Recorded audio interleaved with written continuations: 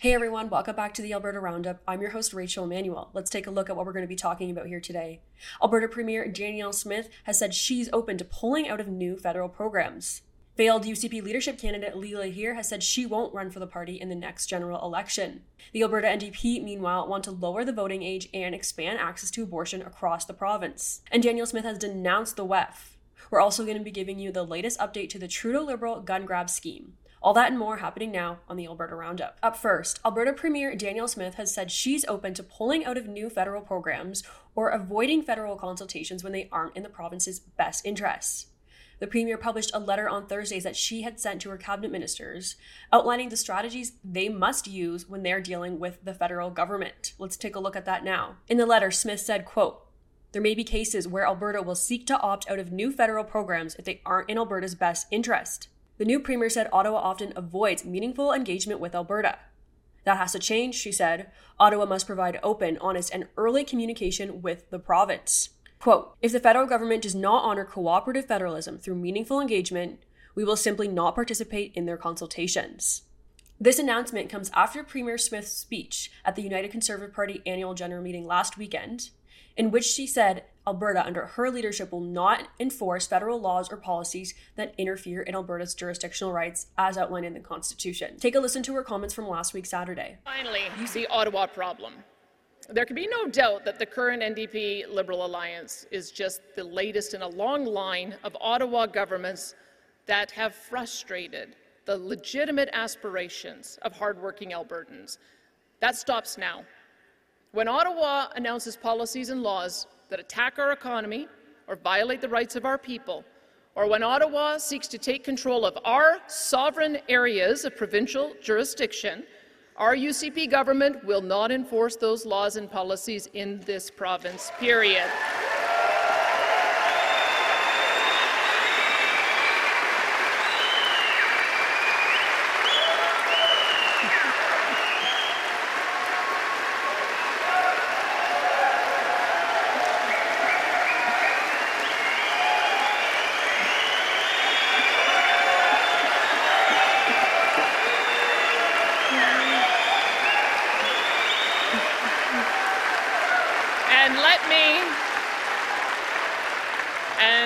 Let me be very clear. I will never, ever apologize for standing up for the people of Alberta and the province that I serve.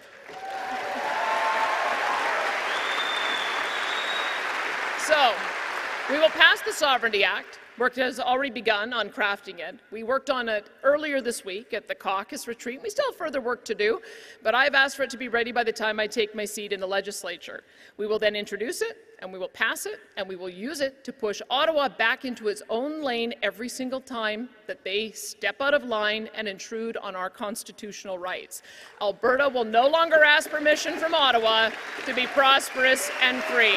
UCP MLA and failed leadership candidate Leela Heer has said she won't run for the UCP in the next general election, which is in spring 2023. As you guys know, Leela Heer was the first to fall off the ballot in the party leadership contest earlier this month. She had just 1.7% of party member support when she fell off. She was also a vocal critic of Danielle Smith during the campaign and was the only of the 7 leadership candidates not named in Smith's cabinet. The Chestermere Strathmore MLA posted a lengthy statement on Twitter in which she said she was grateful for the opportunity and that the United Conservative Party members have chosen a new direction and she respects that decision. Quote, "I am so unbelievably grateful for the time I have been privileged to serve all Albertans." Okay guys, time to move to your favorite topic. That's right, the Alberta NDP. Party hosted its convention last weekend in Calgary, and they passed a couple interesting resolutions. Let's take a look at them. One of the resolutions sought to lower the voting age from 18 to 16. This resolution passed. Now, it's worth noting that resolutions that passed aren't necessarily binding on the party, meaning the party does not have to include them in their election platform. It's also worth noting that the federal NDP sought to lower the voting age in a motion which failed in the House of Commons just last month. So it doesn't look like there's a lot of interest from this elsewhere across the country. They also sought to expand access to abortion across the province, and another interesting resolution focused on affordability. Let's take a look at that one. That resolution called on the United Conservative Party government to work directly with the opposition to create an all-party committee on food affordability and routine government reporting on grocery prices. Now, I had the opportunity to ask Premier Smith about this resolution on Monday at a press conference just after her cabinet was sworn in. Take a listen to her response for yourself.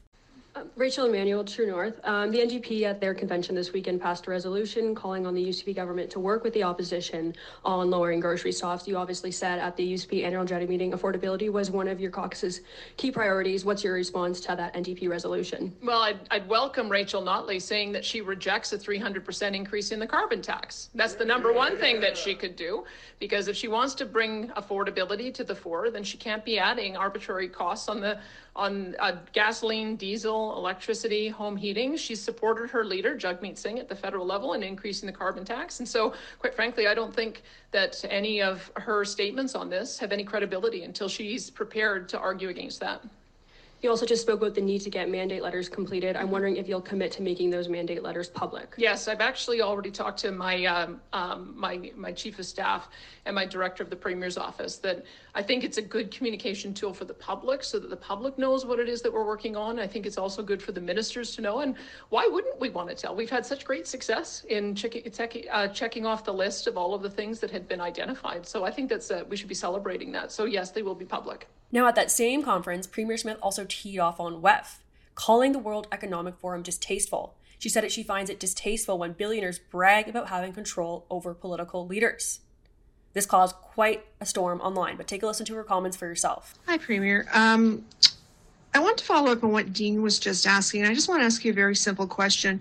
What are your views on the World Economic Forum? Well, I'm not a young global leader of tomorrow. I've never been to one of their events, and I look at Pierre Poilievre saying that he doesn't intend to go to their events and doesn't intend to have his ministers involved in them either. And I take the same view. But why? You're still not explaining what your views are on the World Economic Forum. Like, what do you find distasteful about it? I guess I find it distasteful when billionaires brag about how much control they have over political leaders, as the head of that organization has. And I think that that is offensive. The people who should be directing government are the people who vote for them. And the people who vote for me and for my colleagues are people who live in Alberta and who are affected by our decisions.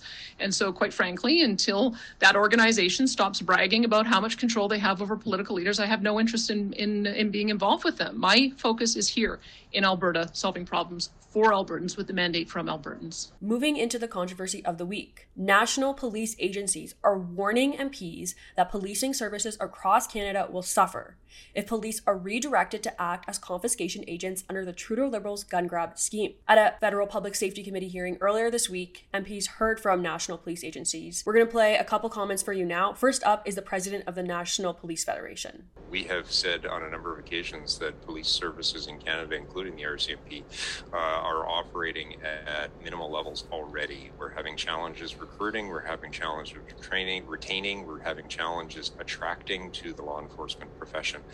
So as every time that we increase the mandate of police officers on the street, there has to be something that gives.